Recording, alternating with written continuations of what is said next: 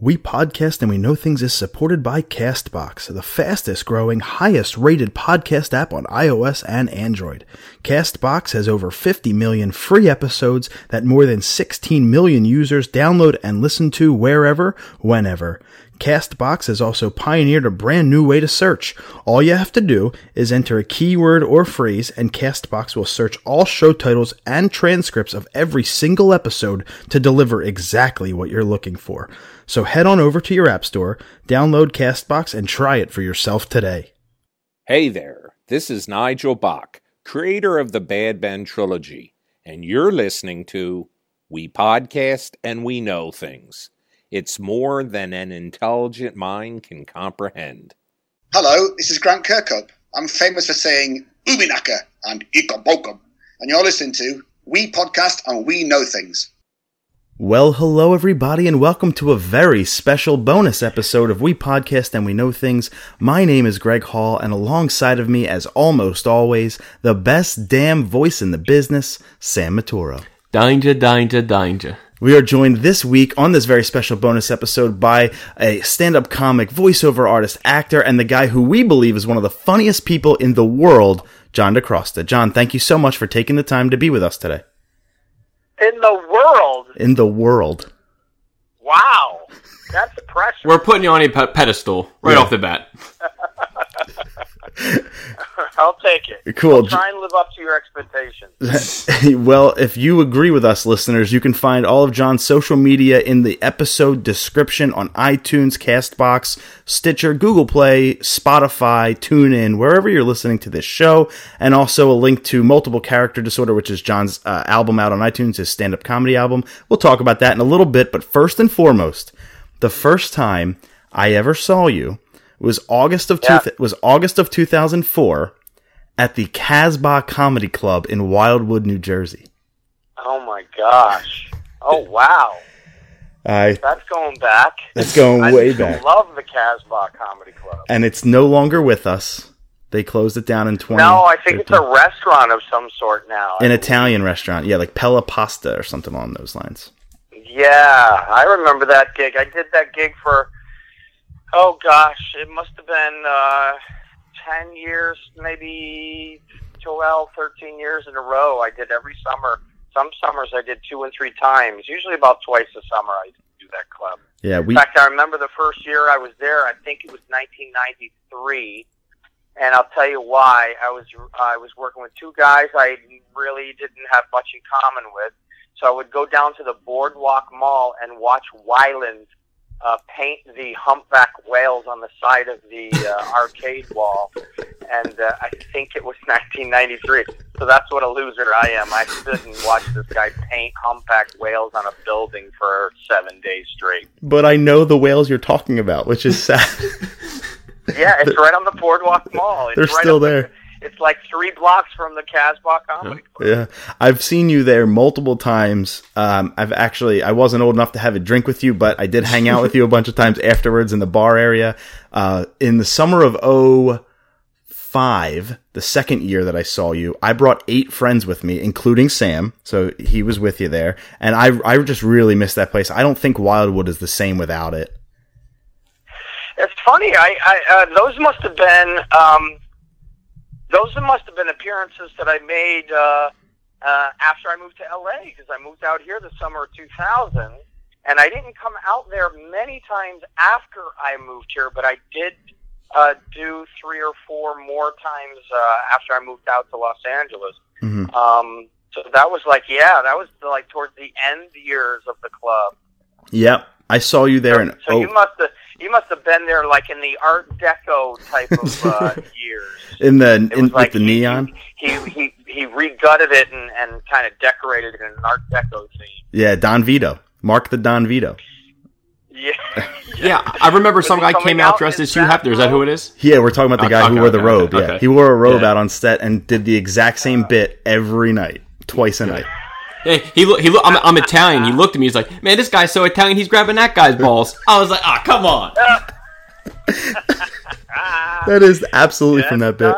Yeah, he was really, really good. And you headlined actually every time I saw you there. You headlined. It was 04, 05, 06. Then I saw you at the Borgata like 5 or 6 years ago, I think, at the comedy club inside the Borgata. That was the last time I seen you. That was the last time I had a chance to see your act. Did we speak that night when you were in Atlantic City? You Facebook messaged me and actually asked me to meet up with you afterwards, and we did. We hung out. There's There's photographic evidence. What a nice guy. All right. Yeah, there is. Send me that picture, for God's sake. Will do, as a matter of fact. I'll send it to you right after this episode is over. I appreciate it. I think it's on our face. I know we're Facebook friends. I think it's on Facebook somewhere. But it's in my camera roll, so I'll send it to you right after this. But again, just thank you for like all the years of laughter. I was 16 in 2004 when I first saw you. It was my mom, my dad, my girlfriend at the time, and myself. And the four of us walked out of there crying. You signed Character Witness 2 for me. We listened to it again on the way home. Cried on the way home back to our shore house. R.I.P. the shore house too. But we quoted that for the rest of the summer. It was so good. Oh, it's funny. Oh man. But to kind of go a little bit forward, John, not all heroes wear capes. It is time for your origin story on the show, because you're a hero of ours. You lived in LA for over a decade now. Let's talk about how that kind of came to be. When did you begin to have an interest in acting and comedy? I believe you're also a ventriloquist. Well, that's how it all started. I mean, I started getting laughs as a kid. I remember making just, where it usually starts, your own family crack up at, impressions of an uncle or a cousin or whatever. I can remember the first laugh I got intentionally was I was born in Italy and I moved here. My first grade in the United States was the 4th grade. And I remember in 4th grade, I was looking, we were having a Halloween parade. And I grew up, in those years, it was Syracuse, New York. And I remember we were having a Halloween parade, and I didn't know what the hell, because we didn't really celebrate Halloween in Italy. So this was my first Halloween, I guess. And I remember my parents, they didn't want to go out and buy those shitty plastic masks with the elastic band that goes around the back, and if it snaps, you like lose an eye. So I think what they did is they gave me my dad's sport coat, and I bought like one of those fake glasses with the nose and the mustache and a fake cigar. And so the sport coat was my dad's, so it was like 10 sizes too big, and I had this old tie. And they just, I think they were just thinking that I was going to be like a hobo or some sort of homeless dude. I don't know what kind of frightening costume that was supposed to be, but that's what I went to. And then my teacher, I'll never forget, told me to walk crouched over like an old man and kind of shake my cigar as I'm walking. And everybody, all the parents and teachers started calling me Groucho. Groucho Marx. Okay. Yeah, and I didn't know Groucho from a hole in the ground. I'm like, what the hell is a Groucho? And so I remember doing it on purpose in that position for the entire day, and it was so painful because my back and my legs were so painful, bent in that position for like 7 hours, but I did it for the laugh. I remember that It was the best feeling I ever had in my life, was just making people laugh on purpose by something stupid I was doing. Now that's dedication right there. Yeah, man, and I did it forever, and then it kind of, that kind of was the birth of it. And then when I got into junior high, I started ventriloquism. There was a kid that was in 1 grade ahead of me, and I remember I went to a talent show, and he was a ventriloquist, and I was mesmerized. Was it Jeff Dunham? Literally, I was addicted. I could not get enough of this art form. So I asked for one for Christmas. I got one with a little instruction booklet. I practiced my ass off, and he gave me some tips. The following year, we were both in talent show, competing against each other. He had been doing it for 5 or 6 years. I had been doing it for months. And I won first prize in the talent show. That's awesome. And shortly after that, I started doing kids' parties, man, and just snowballed from there. Now, would you consider that your first stand-up as the ventriloquist show, or did you have, you remember your first stand-up show? I'll tell you, my first stand-up was I was a senior in high school, and I had already been doing parties, like banquets and church things and birthday parties and stuff like that, as a ventriloquist. And when I was a senior in high school, I worked at Spencer Gifts at the mall, and my manager, Rob, he put together, at that time, a show called The Gong Show was very, very popular. And we had a Christmas party at Spencer Gifts, and Rob said, everybody, all the employees had to put together a 5-minute act. He didn't care what you did. He didn't care what you could sing, you could juggle, you could do magic, you could do whatever. He didn't care, but just as a fun thing to do, we all had to put together a 5-minute act. So what I did was I used my already existing ventriloquist act, which I had adult versions and kid versions, and I physically sat down and wrote a 20-minute stand-up act on Spencer Gifts. Of all places. And he only needed 5 minutes. Yeah. The kids burnt out on pot, freaking out in the blacklight shop, and women buying vibrators saying it was for a friend. Drip candles, incense. I mean, there was a million things you could bust on. And that was my first stand-up act. Wow. And again, I won that night as that competition as well. And that was the base, the groundwork for my stand-up when I started stand-up in 1981, 82. It was that Spencer Gifts chunk pieced with my ventriloquist act. That was my initial 40 minutes when I started this whole thing that I've been doing ever since. And and it's funny because you said you wrote a 20-minute piece for a 5-minute act. So then you have all of this material. Now, like I said earlier in the show, the first bit that we ever saw, or first act, was Character Witness. When did that start to take shape, and how long did you kind of write that material? How long did it take you to write that material? Well, that was something that in those days, I guess it would be the early 2000s and late 90s, all the comics had gotten away from T-shirts and bumper stickers, and the new thing to sell at their shows was CDs. So I started recording my sets. It wasn't something I specifically wrote to record. I just recorded my act, and so that was an ongoing process. And I just decided to wear a Sony mini disc player on my hip with a lavalier mic, and I recorded myself, and that was Character Witness. That was the first CD, and the material on multiple character disorder it's not a completely different album. It's just Multiple Character Witness went national. It went international. Where Character Witness, you could only get that by going to my show. Right. Where Multiple Character Disorder, you can get that all over the world now. Right, and there are some different bits. Like you have a bit about the Pillsbury Doughboy in Character Disorder, where you don't have that in Character Witness. But then there's stuff in Character Witness you don't have. So I guess around that time, as you're growing, as you're writing, as you're recording yourself, which is an interesting story. When did you meet Zamfir? Zamfir.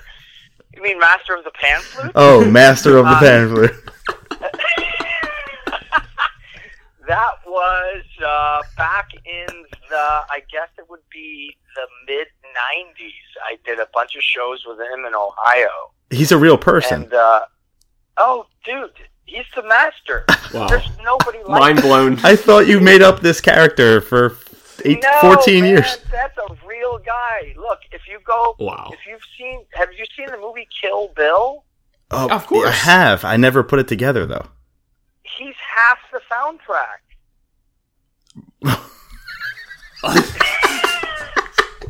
Yeah, it's a real dude. You thought that was like a character I came up with? Yes.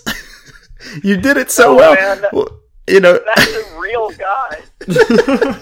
he's under the bleachers, not the pan flute, not the pan flute. Oh god. I don't want to play any fucking I'm trying to back away I from the promise, mic so you don't yeah, hear me we have a laughing. mic that picks up everything, and I'm trying to laugh so hard, but not directly at it, because it's going to go crazy. Oh, I'm sweating. Oh, that's so good. Oh, okay, so actually, you can tell the story, because I thought he was made up and it was a joke question, but apparently he's real, so go ahead. No, dude, you know, in my earlier career, you know, when you're first starting, man, you just want to put food on the table, pay the bills, and work. You just want stage time. Any up-and-coming comic, they all ask, the first question they ask is, so, like, how can I start? Like, all my friends, blah, blah, blah, blah, blah. It's all about stage time. So you take almost any single gig that is offered to you. And one of the first gigs I did, besides opening for Foghat with puppets, Oh wow. is yeah, I opened for Foghat with a puppet. That's And awesome.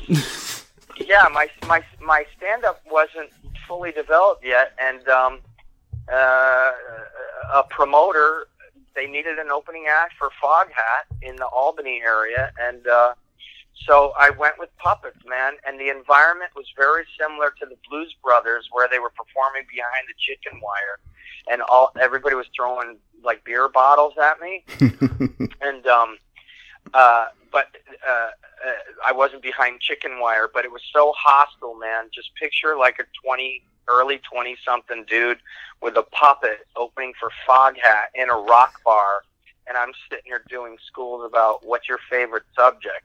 And I think I was 7 minutes in when a Miller Lite bottle comes whizzing at my puppet's head, Oh my and it god. hit him directly in the lower lip. The bottom jaw dropped off of the puppet, Oh. and I was having such a crappy time. After the bottom jaw dropped off of the puppet, the entire crowd looked at me, and you could hear like a sphincter pucker. And they're all looking at me like, "All right, puppet boy, what are you gonna say now?" So I just had my puppet say, "Thank you, good night," and we walked off stage. After 7 minutes, we were supposed to do like 30. After 7 minutes, I couldn't make him talk anymore. He was flawless. It's funny. But same thing, Zamfir. Somebody thought it was a good idea for a stand-up comic to open for a pan flautist, and there I was opening up for Zamfir.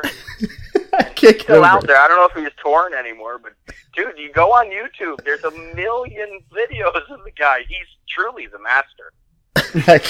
I don't. I have to go on YouTube after this. I have to. Yeah, I don't understand how one becomes the master of the pan flute, but listen, it's a chosen Because he's profession. the only one that plays the pan flute. There you go. We set him up for it. Some of the things that you throughout the character witness bit, character witness 2 is what we have specifically, but throughout that bit, there are still things today that we quote. Like when someone's annoying, I'm like, "Can we get a Quaalude daiquiri for this person over here?" Still quote that. You know, I gotta find a copy of that darn CD because I don't even know what's on that thing anymore. And it's funny, my cousin Mark, who's like literally, he's very gifted in the memory department. We'll be driving around or whatever, and he'll go, "Remember that bit you did about the?" And then I'm like, "No, how did it go?" And he'll have to recite it to me for me to remember it.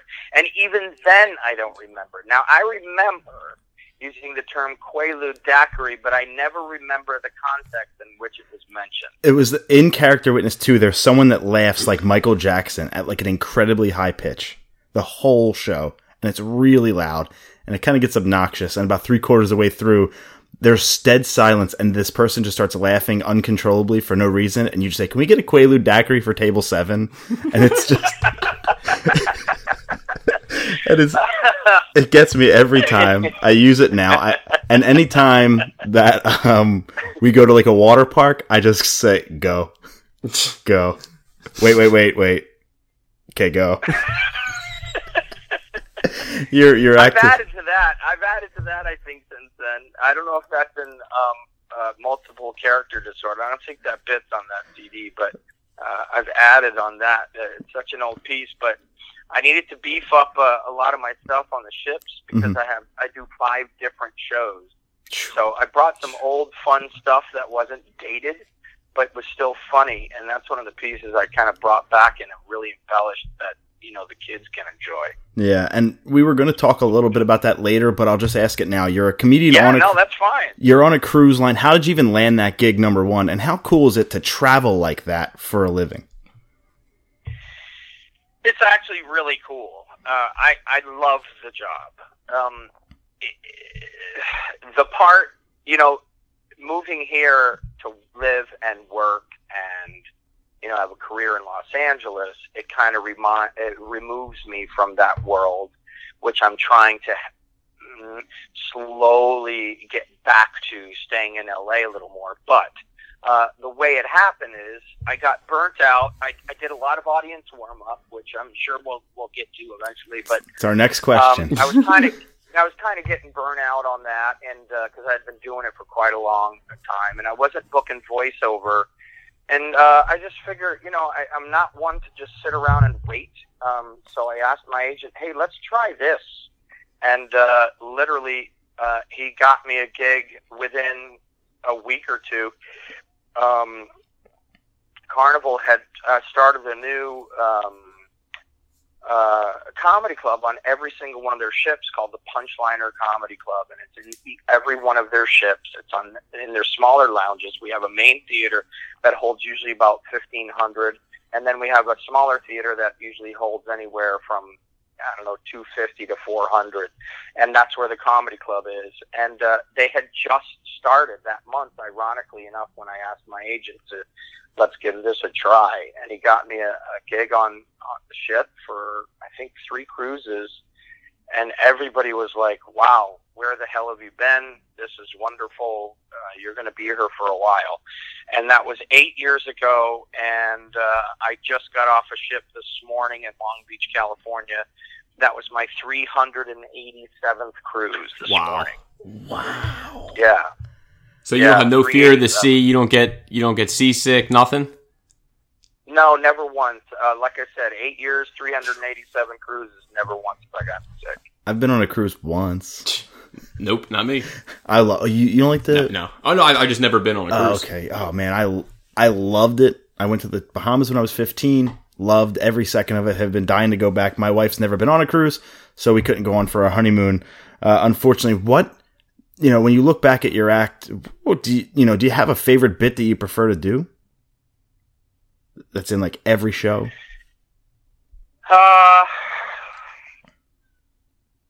Well, there's 2 things that are probably like my free bird that if I don't do in my act, people get really upset, and they will shout it as I'm walking off stage if I haven't done it. I can guarantee I know both of them.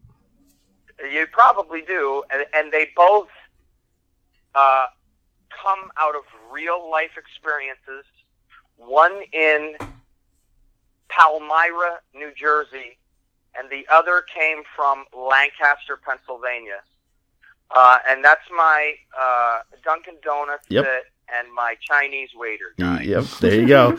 Now, before we get into that, because they are 2 of my 3 favorite bits that you do. I also love the West Virginia bit. I think it's hilarious.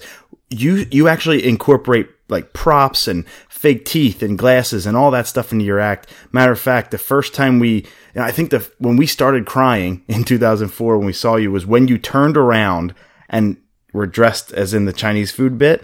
My goodness, how did you start to incorporate props in your act? Well, that started, like I said, when I started puppets. I always liked toys, and stuff as a way of conveying and performing comedy. My first influence, my first concert that I ever attended in 1979 was Steve Martin. And his one and only 1 year as a traveling comic was 79-80, and I happened to see him on that tour. That was my very first concert that I ever attended in my life, and I've been to many. But if you remember, you probably don't remember, it's before your time, but I mean, in those days, you know, he had balloon animals, he had an arrow through his head, he had fake nose, he juggled cats.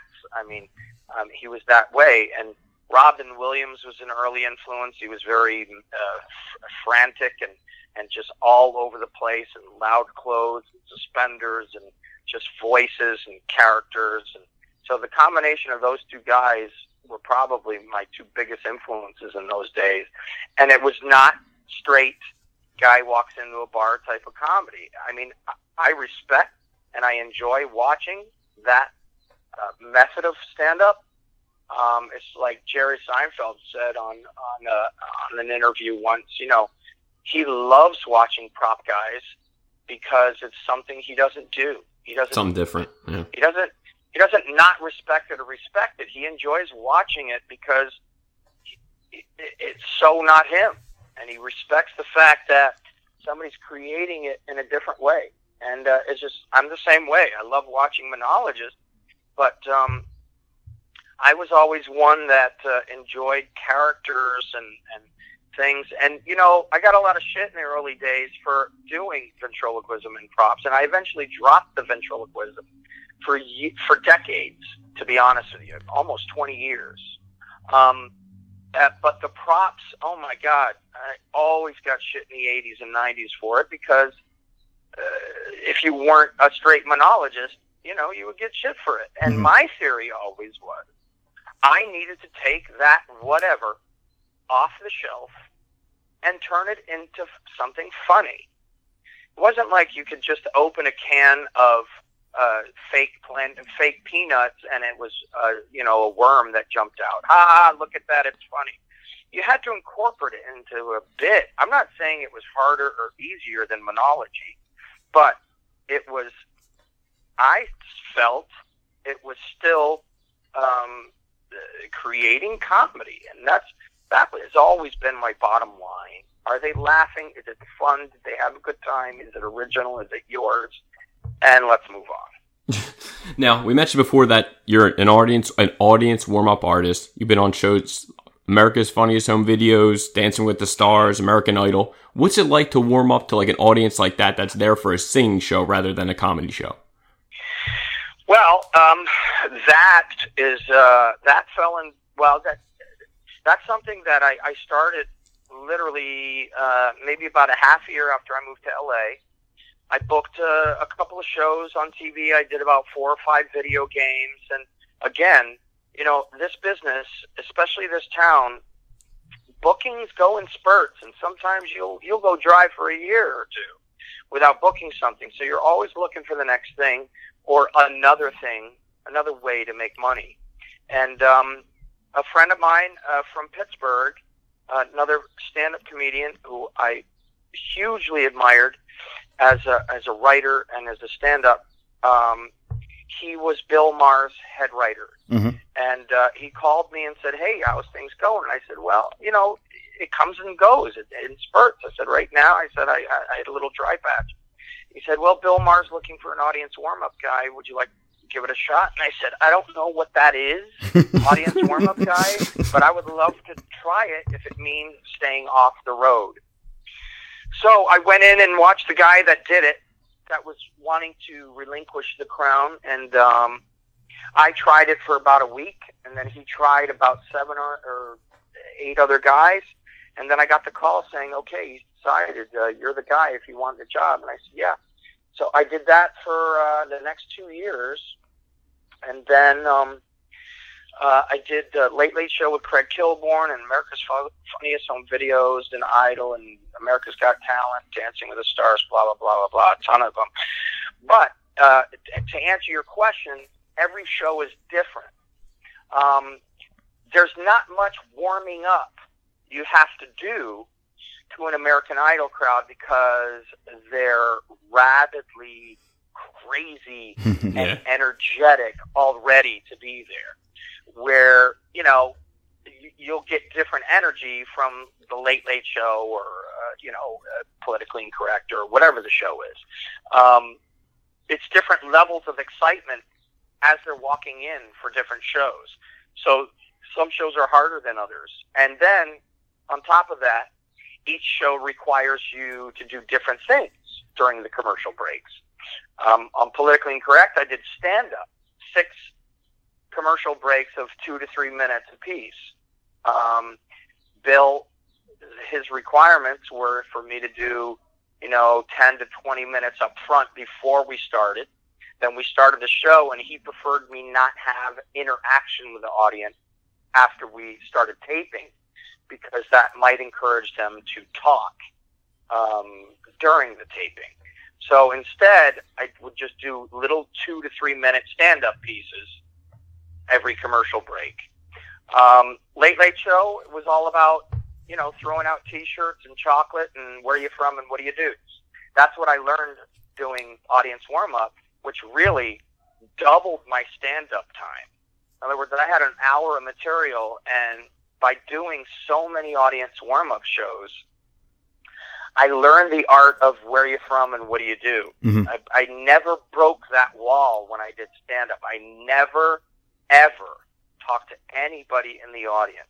I did my stuff because I always was one to not encourage somebody not to sit in front because they have the attitude, well, the comedian's going to pick on us. I hate that attitude from the general public. Sure. Yeah. So I made sure I would never pick on anybody. I would just do my performance. But I learned that art form of where you're from, what do you do, and it literally brought my 1 hour show to 2 hours because you get confident in that skill. It's just like anything. It's like any skill that you have to practice to get better at.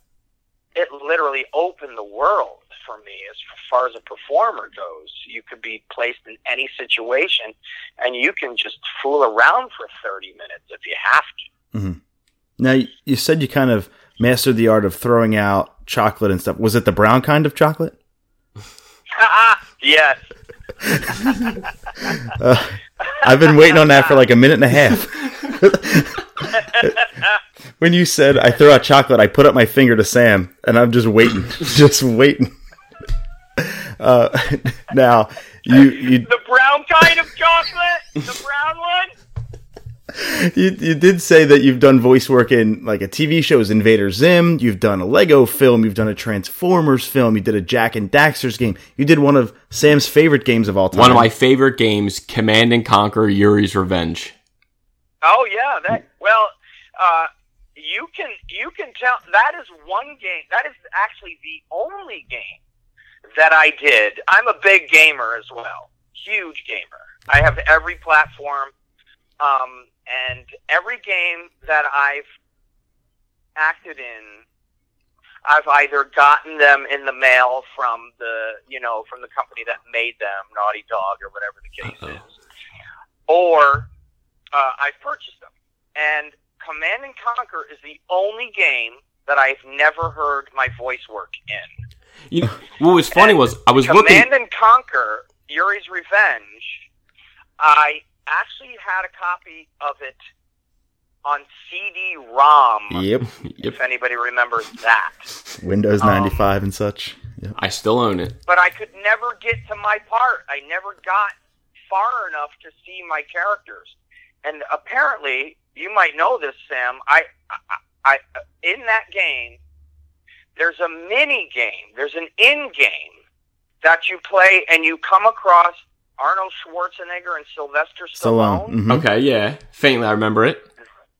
That's me.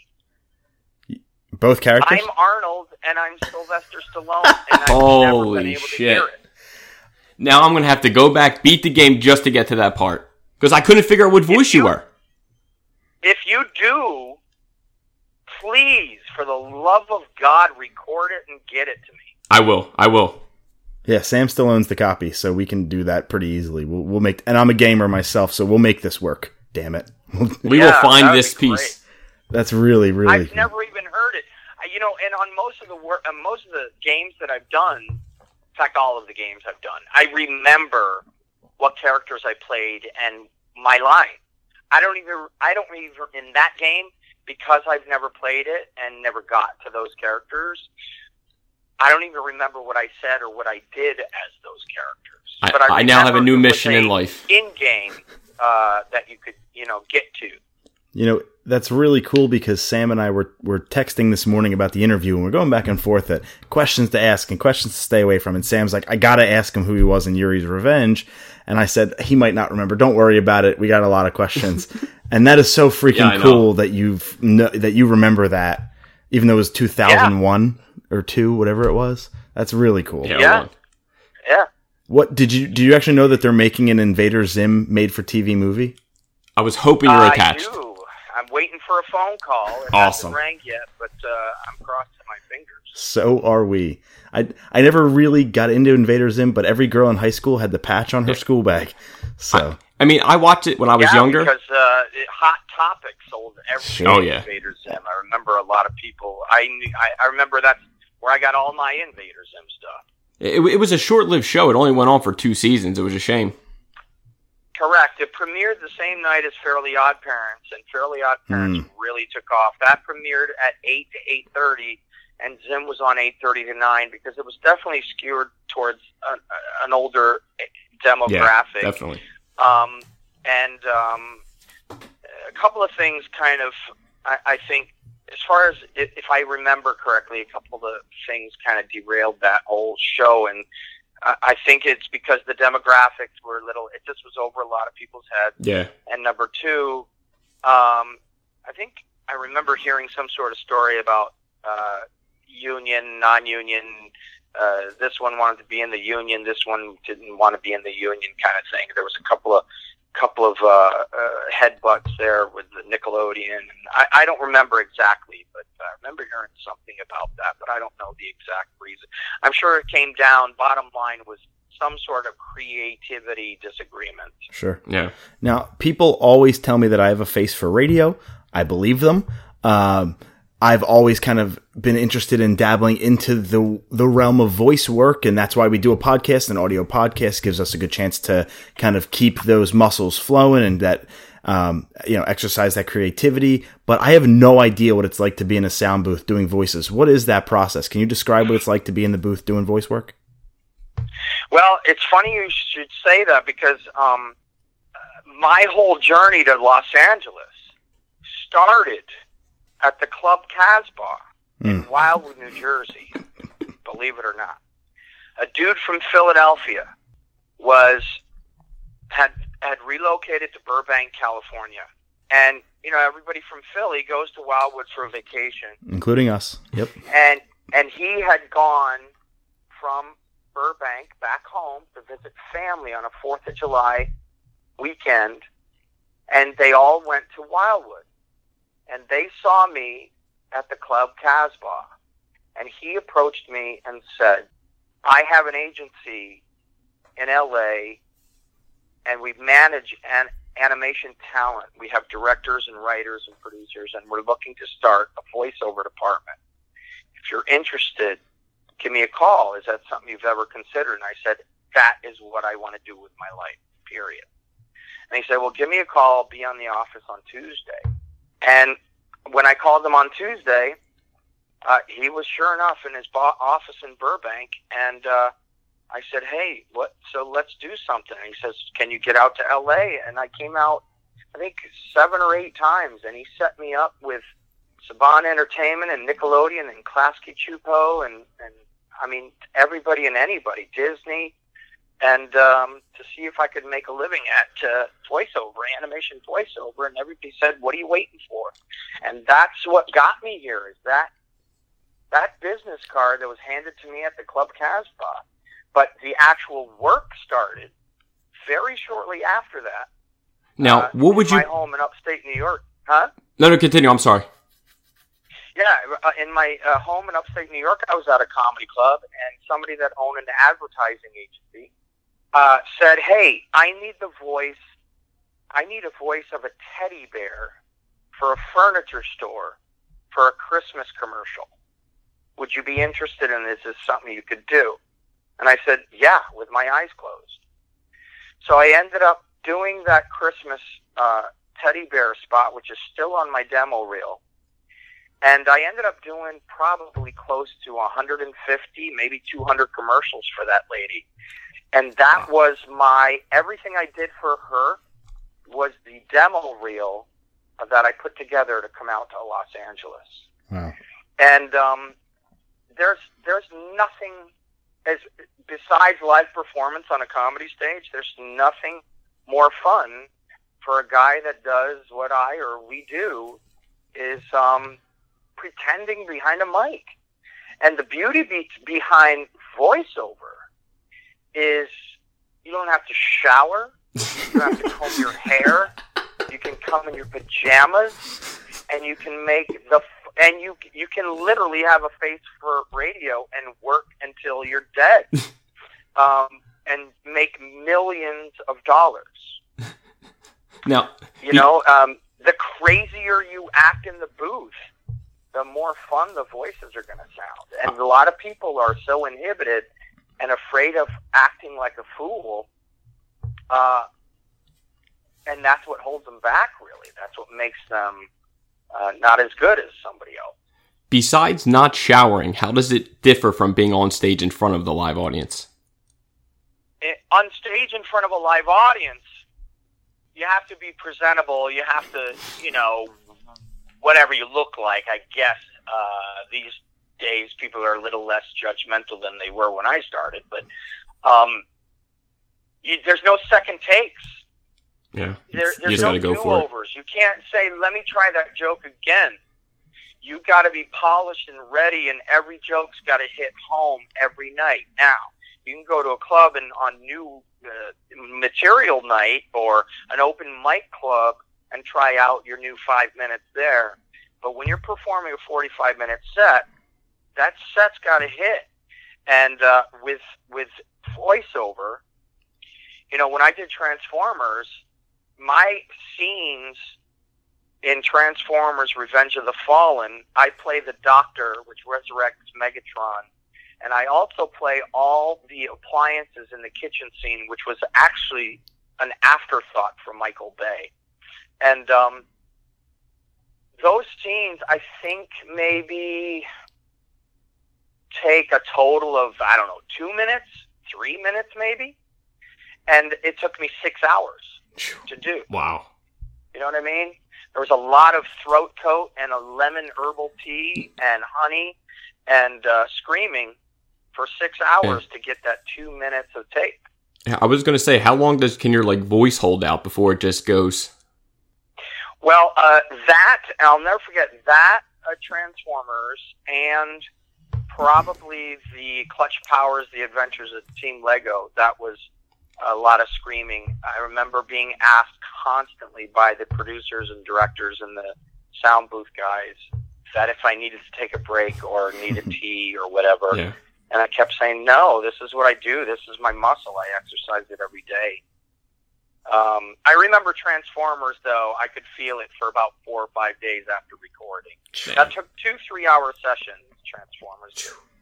It gives you a whole kind of new lease and respect for, voice actors. I mean, we have the utmost respect for guys like Billy West and John DiMaggio and Robert Paulson and, Sean Schimmel. Sean Talking Schimmel. about people losing their voice. And, I couldn't imagine I guess I'll just ask it. Do you remember something that, you nailed first time you didn't think you would, or maybe something that took a lot longer, but maybe was an easier line that you couldn't just quite get it right? I did a commercial for a product in Japan. It was their version of WD-40. It was a lubricant for your car that cleaned the engine and lubricated it. And I'll never forget, it was almost like a scene out of Lost in Translation. There was there's three. I think there was either 3 or 4 cartoon cars driving down a desert highway, getting really filthy and grimy, and they stumble across a giant billboard. And the billboard was a giant hand depressing the spray can, and it was actually spraying stuff out of the billboard spray can. And we stumble across this billboard, and the cartoon cars kind of take a shower under the billboard, under the spray can, and then we all continue our drive, sparkling clean, and everything's shiny and that kind of thing. And I'll never forget, there was about, I'm not lying, there was about 12 executives from Japan on the other side of the glass in the recording studio. And there was one person, one female, that could speak English. The rest, I don't know why we needed 12, but the rest were all execs that spoke nothing but Japanese. And I was the sexy Paul Newman car. So I was like the hot rod. And I don't remember the line. I really don't remember. I have the commercial. I have a copy of it somewhere, but I remember the line. But let's say I come under the spray can and I say something like, "Wow, this is really sparkly clean. Look at my tires." Probably for about 60 minutes, I would see the 12 executives talk amongst themselves. And then the Japanese interpreter lady, she would open the mic and she would say, okay, that is very good, but could you do more sexy? More sexy? Yes, more sexy. Okay, more sexy. Yeah, more sexy. Okay. So then I would go, wow, this gets me really sparkly clean. And look at my tires. About 60 minutes. I read it the same way for 60 minutes. And then finally, I read it probably the 30th time. Wow! Look, I'm sparkly clean, and look at these tires. Yes, it was very good. Perfect. Yes, perfect. Very sexy. I'm like, I did it the same way I did it an hour ago.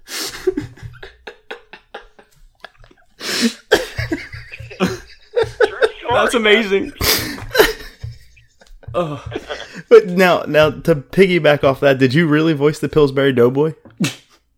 I did some looping for it in New York. Yes, I did. Oh. Like, who didn't you play? Oh my god! Because in multiple character disorder, it's actually track 2. You say it's really hard to mess my lineup, and you start to say ooh, and you're like again. What's the line? Exactly. That's the whole thing. I mean, I see. Look, every single joke I do in my material, every story I tell, comes from real life events. There is almost nothing I fabricate or sit down and go, I want to develop a bit about skydiving. Because, so many comics and people, just regular people, friends and family, they comment on my Facebook and my Twitter and stuff. They say, dude, you never, are sitting still. And I'm like, because I'm living life so I can have experiences to talk about. Yeah. Every single bit I bring on stage, it's somebody I've met that I'm doing an impression of, some sort of something that happened to me that I might embellish just a hair. I mean, I came up with something just this past week on the ship. I got on the ship on deck 5. I pressed deck 10. I got on the elevator. I pressed deck 10. The elevator goes up 1 deck. The doors open on 6.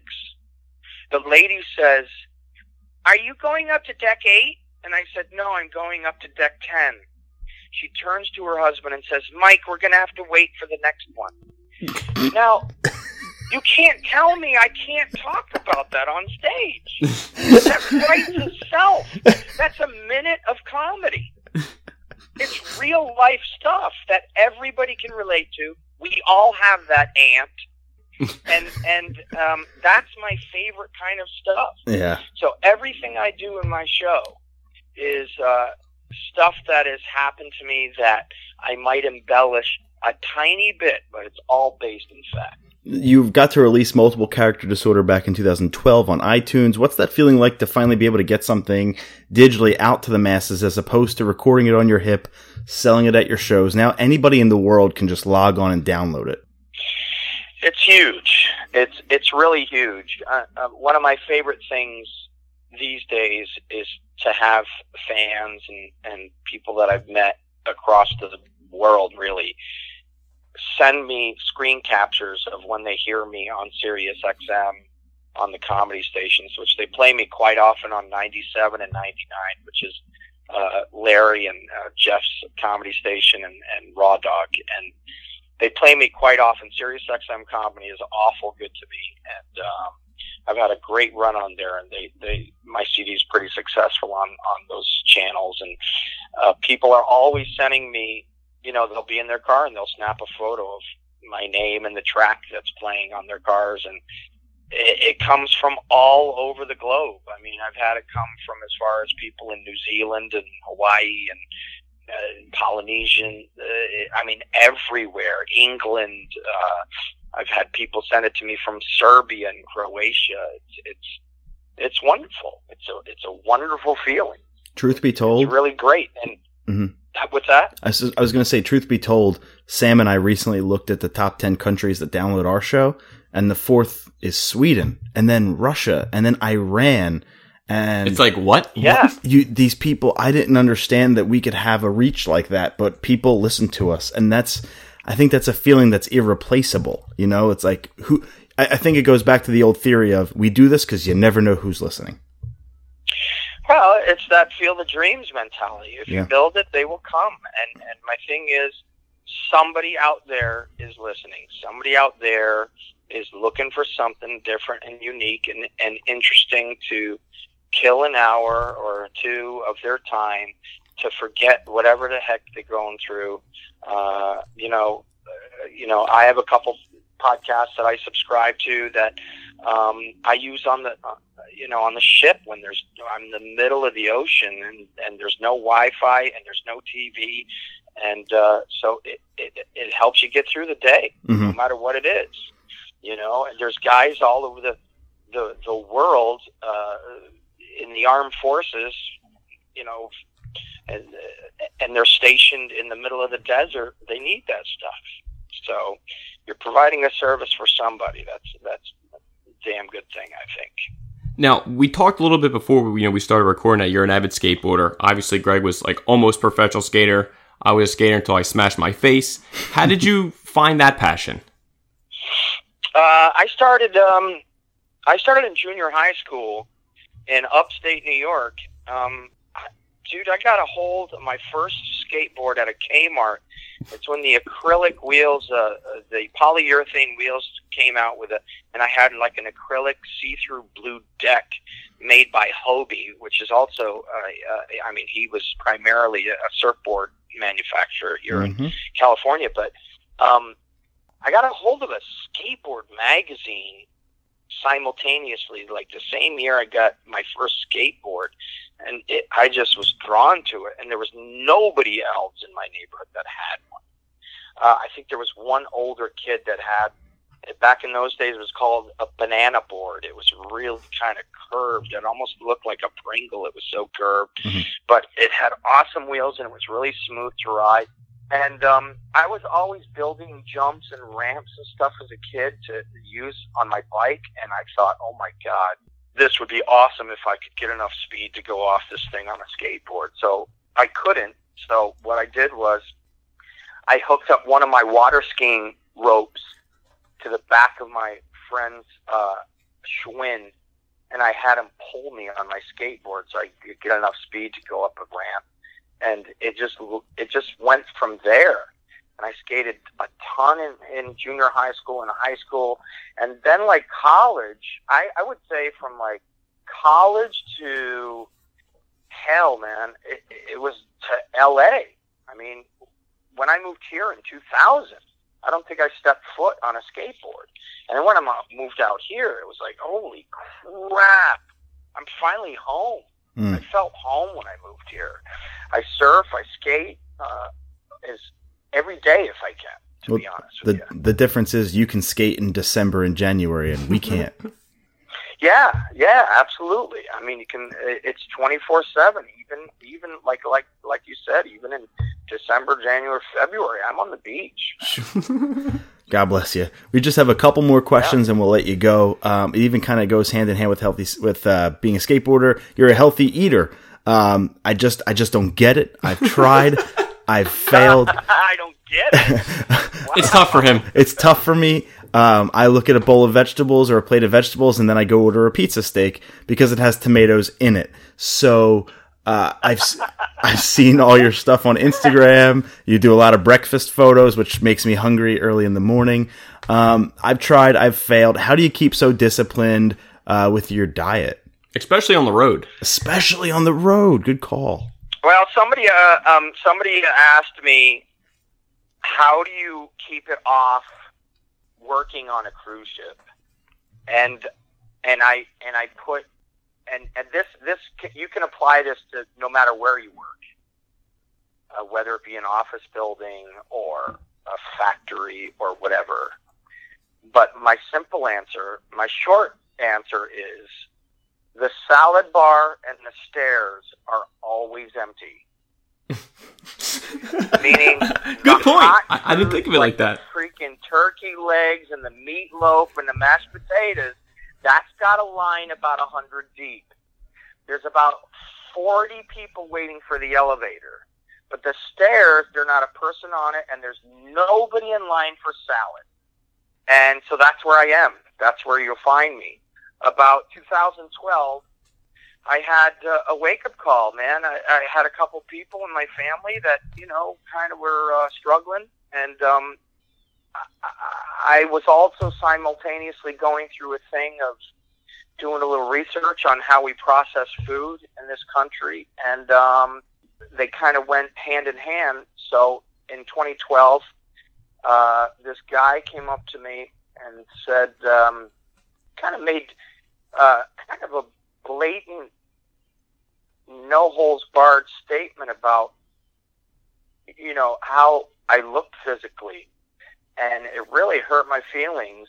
And I can remember when I came home from that trip, I joined a gym, I hired a trainer, and I became a vegetarian. Oh, wow. And I lost 52 pounds. And I'm still that weight, give or take 7 to 9 pounds. I go up and down depending on if it's a holiday or whatever the case is. But the deal is, it's just like alcohol, tobacco, any type of narcotics or whatever, man. You've got to want to quit, and you got to want to keep with it. So many of my friends, in this industry are struggling with alcohol or drug abuse, and they all carry around that chip, man. There's no chip for eaters, Overeaters Anonymous, but there should be, because it's very similar. It's a similar disease. It's an addiction. Now, I'm not saying I had that addiction, but I had lost sight of how you should take care of yourself. And everybody asked me, what diet are you? You're not on a diet. You just got to learn how to do what you were taught in kindergarten. Eat properly and exercise. If you don't do them both, you're not going to control your weight. Period. There's no discussion. You have to move. You have to have aerobic exercise every day, at least 20 minutes. And you have to tell yourself no when it comes to the shit that you love to eat. I used to sit on the road, man, in a hotel room and eat a whole pizza, and then just tears would go down my face. Oh, what am I doing? But psychologically, if you're craving a piece of cheesecake, or a brownie or whatever the hell the case may be. If you take one, maybe 2 bites, your brain is now satisfied. But the rest of your body is telling you, I can't not finish the rest of that cheesecake. Yep. So if you want a Snickers bar, fine. Take a bite or 2. Put the rest aside for 3 days from now. But nobody does that, and that's the problem. So it's all willpower. Yeah. It's just like, quitting smoking is the thing I can relate to the most because I have the most friends that, are always trying to quit. You got to want to do it. Nobody's going to help you. Nobody's going to tell you to do it. Nobody's going to do it for you. You got to be ready. And I was ready.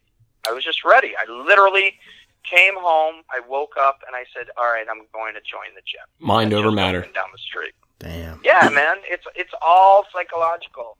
And if you don't have the willpower, if you don't have it in you, but the key, I think, in the very beginning was hiring a trainer. Because the first day I joined the gym, the second day I went back, which was the next day, the guy came up to me from the gym, as they do, and he tried to talk me into a multi-$100 program with a trainer. And I said, look, I'm not going to sign up for anything I can't afford, but I clearly need help.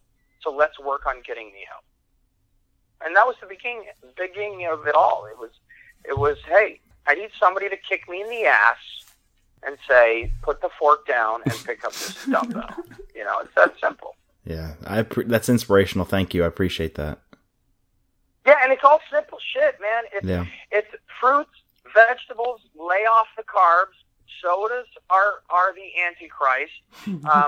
Don't drink anything carbonated. Quadruple your water intake. That's a huge start right there. Boom. That's a huge start. All things are doable too. All doable things. Yeah, man. The hardest part would be the carbs, but all doable. Yeah, and as an Italian, bread and pasta and cakes and pies and all that shit, that's in my blood. We love it. So after every holiday, I have to fast for 30 days for bread and pasta because that's how I pound it on. Right. Sam's a very physically fit. Easy. Yeah, Sam's a very physically fit individual. I used to be back in the day. I'm around 245 now, so I'm not like crazy overweight, but I mean I'm crazy overweight, but I'm not like morbidly obese or anything. But it's definitely tough because like you said, I work in an office building, and I took the easy way out for 5 years instead of committing to something else. So now it's about waking up and making that commitment to yourself. And I think it's easy for a day, it's easy for a week, but you got to keep going at it. That's the hard part, is consistency. You just got to keep what John said on repeat, and then you're good. I'm just going to listen to this episode every day. That is the key. It's like I said, the way I started talking about this subject, it's like an alcoholic. It's too bad that we can't have a chip because it's a daily choice. It's every day you got to think of what you're putting on in your body. I read every label. I've changed everything. I used to put white sugar in my coffee. I went to either raw or nothing. If they don't have raw, I don't put anything. Mm-hmm. And some days, if I had raw yesterday, I'll go without any sugar tomorrow. Mm-hmm. You know what I mean? So it's literally a daily conscious choice. You have to monitor everything that goes in your body. Now, to change topics, we are a nerdy podcast. We specialize in music, movies, TV, gaming, and I didn't know you were a big gamer like you said before, so I just have here film and TV, but I'm going to throw games in there. Give us some suggestions. Give the listeners something to listen to, watch, play, whatever. What are some films, TVs, and video games that you could recommend to us? Wow. Well, my latest addiction on gaming, God of War. Console, I've been addicted to Overwatch. Oh, okay. I've been an Overwatch since the day that game come out. I adore and love it. Play it for 9 hours. Who's your main? My main is Farah. Farah. All right, I'm a Soldier 76 guy myself. Really? Yeah. Yeah, I'm Farah and Junkrat is my second, and then probably Diva's my third. But my latest thing, I would say since Easter, my sons got me onto Fortnite. I've been playing a lot of Fortnite. Why don't you stream on Twitch? I don't know. I don't know if that would be interesting to anybody. You think it would be? I think it would totally be interesting. Hold on. Let's just put this into perspective. The most popular game on the internet right now, with one of the funniest people in the world and a stand-up comedian. I know you got a busy travel schedule, but that is a combination for success, my friend. Yes. Wow. Okay, I'll take that into consideration. Now, do you often play single-player games, or you mostly stick with the multiplayer?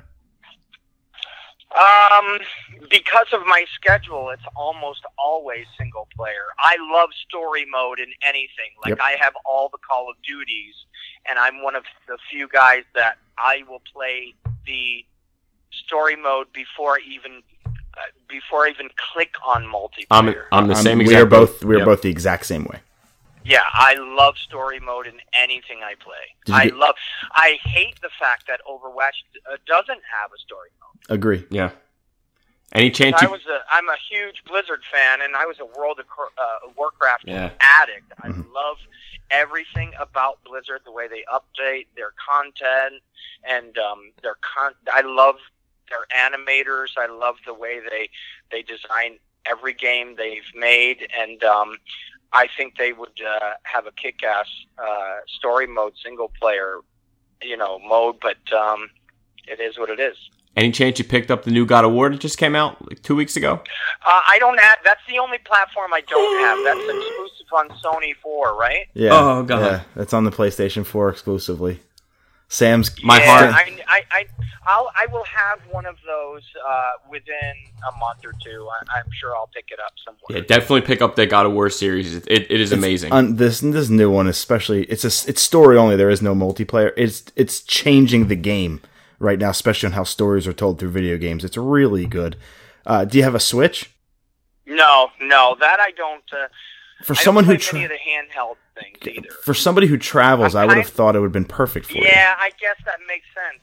It would be nice to have on the road. That's for sure. So what about film and TV? Film and TV these days, dude, my tastes are all over the map. Sure. There's so many different things, and now my latest thing these days, because I'm traveling so much, is Netflix and I think Amazon Prime or maybe even Hulu, but they're making downloadable content for your tablets now. And I'm always on a plane or away, and there's so much content out there. It's crazy. You can't even count how many things are there. Like, once you think you discovered the new series, somebody will say, "Oh, I've been watching that for months." It's like, I'm a big Netflix guy. There's so much original programming on that. And what's cool about this past year was I was on the Screen Actors Guild nominating committee, so I went to a lot of private events during the award season for the Screen Actors Guild Awards. So I got to go to like Handmaid's Tale and Glow and Genius on the National Geographic Channel, and Stranger Things and Lemony Snicket's. I went to a lot of these different events and got to meet a lot of these people, and I got exclusive content and all that kind of stuff. Any shows you'd recommend or that you're watching now on Netflix? Dude, I just finished Lost in Space. So did I. Phenomenal. Yeah, so did I. I really enjoyed it. Phenomenal. A lot of Easter eggs if you ever watch the original show. A ton of Easter eggs, actually. Friends from College is a great show. Dave Letterman's new show was fantastic. My next guest. Good. I'm watching Handmaid's Tale on Hulu. My wife's obsessed with it. Great show. She's obsessed with it. Yeah. Fantastic. A little dark for me. Little dark. Black Mirror was great. A little dark for me. Black Mirror was a little dark. Did you ever watch Peaky Blinders? Yeah. What's that? Ever watch Peaky Blinders? No. What's that one? Check. That's on Netflix. That's with Cillian Murphy. It's based in and Tom Hardy. Yeah, Tom Hardy's in it a little bit, but it's based in like the 1902, I think. It's basically like they're almost like a gang type of deal. They kind of run in Ireland. Yeah. In Ireland, they're like an Irish gang that kind of runs the town, and it's really fascinating. Sam likes to watch it with subtitles though because it's very heavy in the accents. Yes, but it's very good. Oh, okay.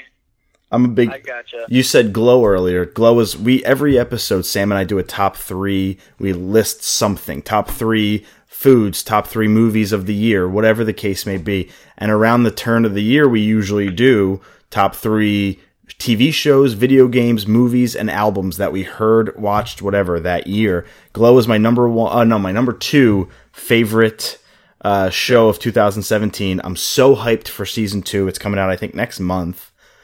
June 10th or 29th. They had a bunch of events here in LA just this past week, so that means they're probably going to release it very soon. Yeah, sometime in the next month. And then my number 1 was Red Oaks, a show on Amazon Prime. Have you ever heard of that?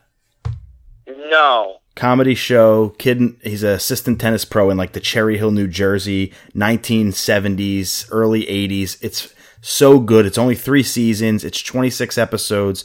They're only a half hour, so it's ultimately bingeable. And it for a comedy show that tells a really engrossing story, I always say it ends exactly how you want it to. It doesn't leave you wanting more. It's a very satisfying ending. So I definitely recommend Red Oaks on Amazon Prime. Cool. And we better get a season 2 in Lost in Space, or I'm going to be upset. There's my tastes are all over the place. It Yeah. depends what kind of mood. I like a selection. If I'm in a dark mood, then I'll go with something a little crazier. But Santa Clarita Diet is funny. Just got renewed for season 3. I still got to watch that. Yep, Jessica Jones is a great series. Better Call Saul, I download that a lot. Joel McHale pretty much has the same show that Talk Soup used to be. Yep. It's fun to watch. So I'm all over the map, man. That's the cool part about having a podcast in this medium is Sam and I, we watch all of that because we want to be well versed, except for the dark stuff. I don't do the Black Mirror or the Handmaid's Tale anymore. I watch the first 4. Then there's a girl in a truck. She gets taken out of the truck and something happens with a rope, and I'm over it. I'm just like, I'm going to watch wrestling. I'm going to watch wrestling and play Super Mario Brothers in the guest room. You have this. Have a great night. But nothing wrong with that. John, anything else you want to add before we get out of here? Thank you for taking a little bit more time than expected too, by the way. Oh, dude, this is fun. No problem. No problem at all. Just follow me, friend me, send me, what do I got? I got my Facebook and my Twitter is my name. Johnny B163 on Instagram. I'm Laughing Zebra on Snapchat, LAFFING Zebra.